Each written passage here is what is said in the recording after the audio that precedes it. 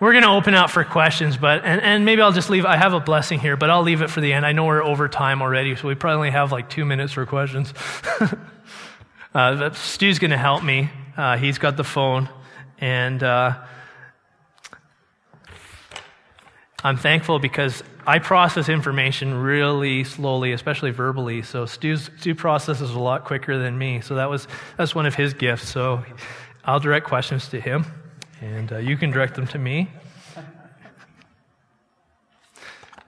You got some good ones there, or should we open it up? No, we got some really good questions here, Jeff. The first question here is, as we move forward as a church, how do we encourage and equip each other to be more welcoming and inclusive? That's the first part of the question. And then the second one is, are there some things we should actually do less as a church to accomplish this?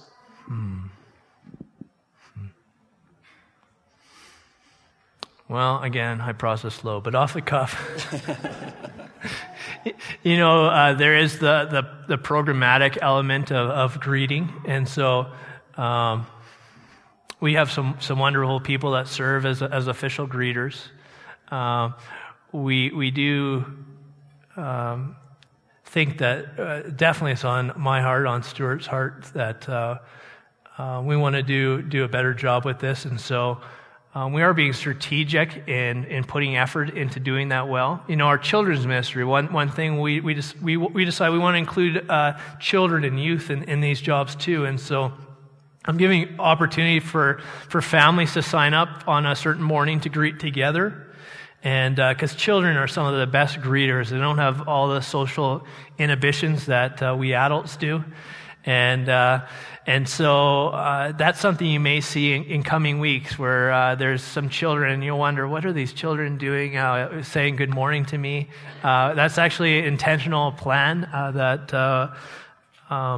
So there's we're addressing it through some like formal ways, programmatic ways. But then I think on an informal way, it is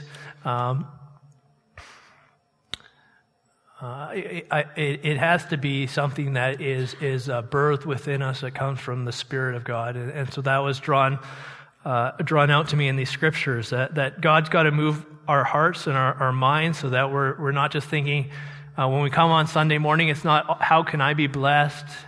A common comment we get from pastors is we don't get that. I haven't even heard it here before, but people will say, I'm not being fed. I'm not being fed at this church. I'm not having my needs met. And certainly, you want to be a part of a community that's speaking into your life.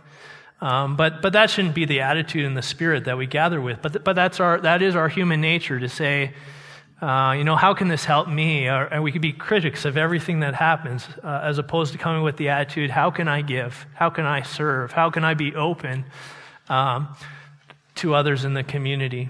And for me, I really need to step out of my comfort zone as a strong introvert to do that. So that addresses the first part of your conversation, the question. Do you have any other thoughts on that? Or? Oh, I think that's good. I think the second part of the question is, are there things we should do less in order to be more welcoming and inclusive?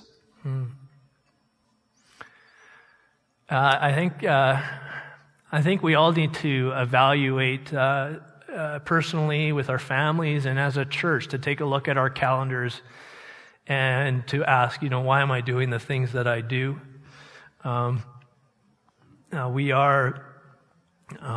Life is crazy. I went to a parenting seminar by an expert in our community recently, Dr. Schwartz, and he was talking about just the ways that our families and I think our church can be pulled in so many different directions with so many activities that we don't have time for each other. Where we got to rush out of church right when it ends so that we can, get to baseball we are mindful of that as a church leadership, and we get different ideas all the time. We are putting them through a framework to ask, is this something that's good? Everything's good, but is it the best? And so I think that's something that we all have to evaluate. And ultimately, does it contribute to making us a healthier body, a healthier, to grow in love, and to invest in the mission that God has called us to? So, great. Thanks, Jeff. This question came in. How can we see and help to utilize the spiritual gifts that children have been given?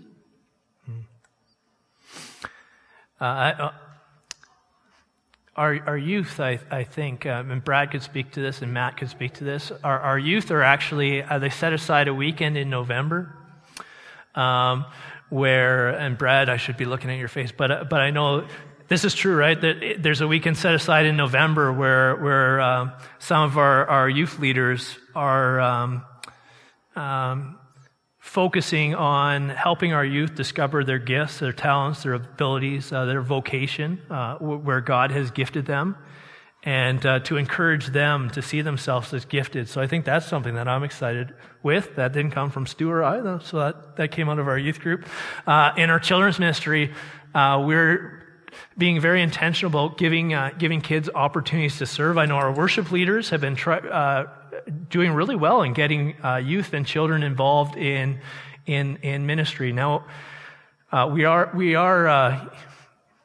if we're given a child an opportunity to sing, hopefully they can actually sing. But we're a community where things don't have to be perfect, where we can try things out, and people can fail too. And, as I mentioned, our children are adopting our seniors. So we're giving opportunities. I think we're going to have to cut this off, though, eh? Pretty soon. I'll ask one more question here, and certainly there are a number of questions that we won't get to. This question here reads, what does it mean to minister to others? And then second, where does missions fit in with intergenerational ministry?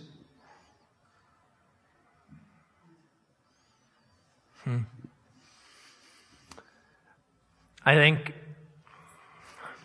ministry, service is the root of the word, but it really involves seeing and hearing the other, and putting them ahead of yourself. This came out when we had Carl Waldron here from Seed of Hope, and often we have good intentions.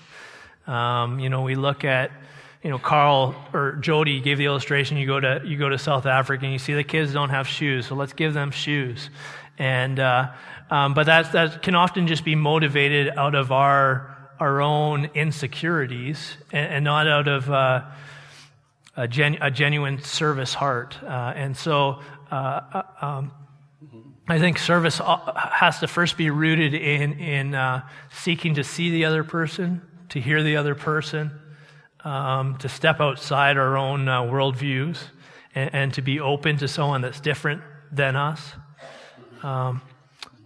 I already forgot the second part of the question. But, it just asks, where does missions fit in with intergenerational ministry?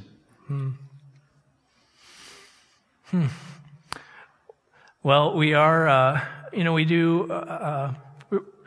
are looking for opportunities to serve together. So, as I mentioned,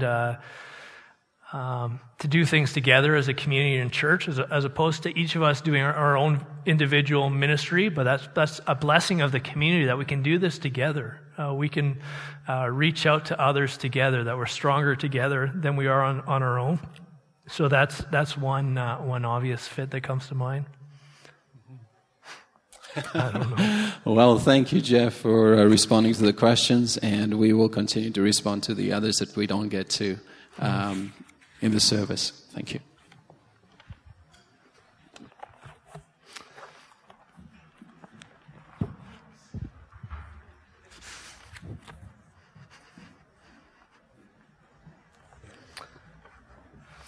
Well, as the worship team comes, let me just lead us in a prayer together.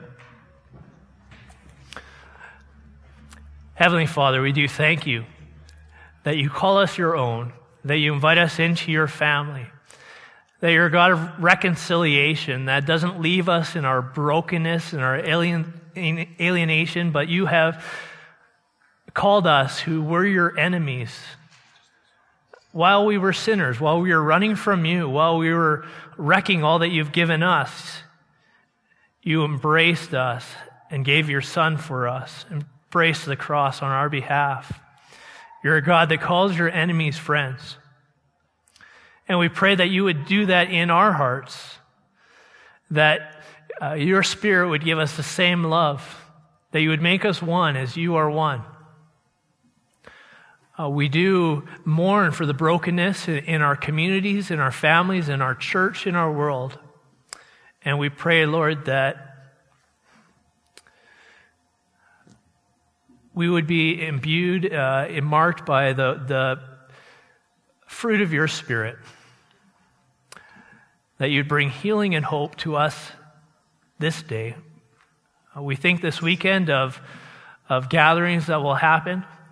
We pray for families and homes, for friends that gather, that you would unite us and remind us of things that are important. We pray for the one who might be alone, for the one who is mourning the loss of loved ones or who are in a situation of loneliness. We pray, Lord, that they too would be provided and find a place of belonging. We pray, Lord, your kingdom come. We think of a world that is ruled by anxiety and fear for serious reasons. We think of the Ebola crisis around the world that threatens to divide us and push us further into fear and anxiety.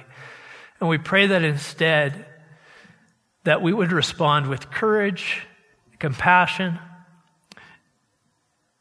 for the sake of your kingdom, for the least of these, that divisions in our world would be healed, that we wouldn't look at everything through an economic lens of how does this help me, but what can I give? How can I make this world a better place?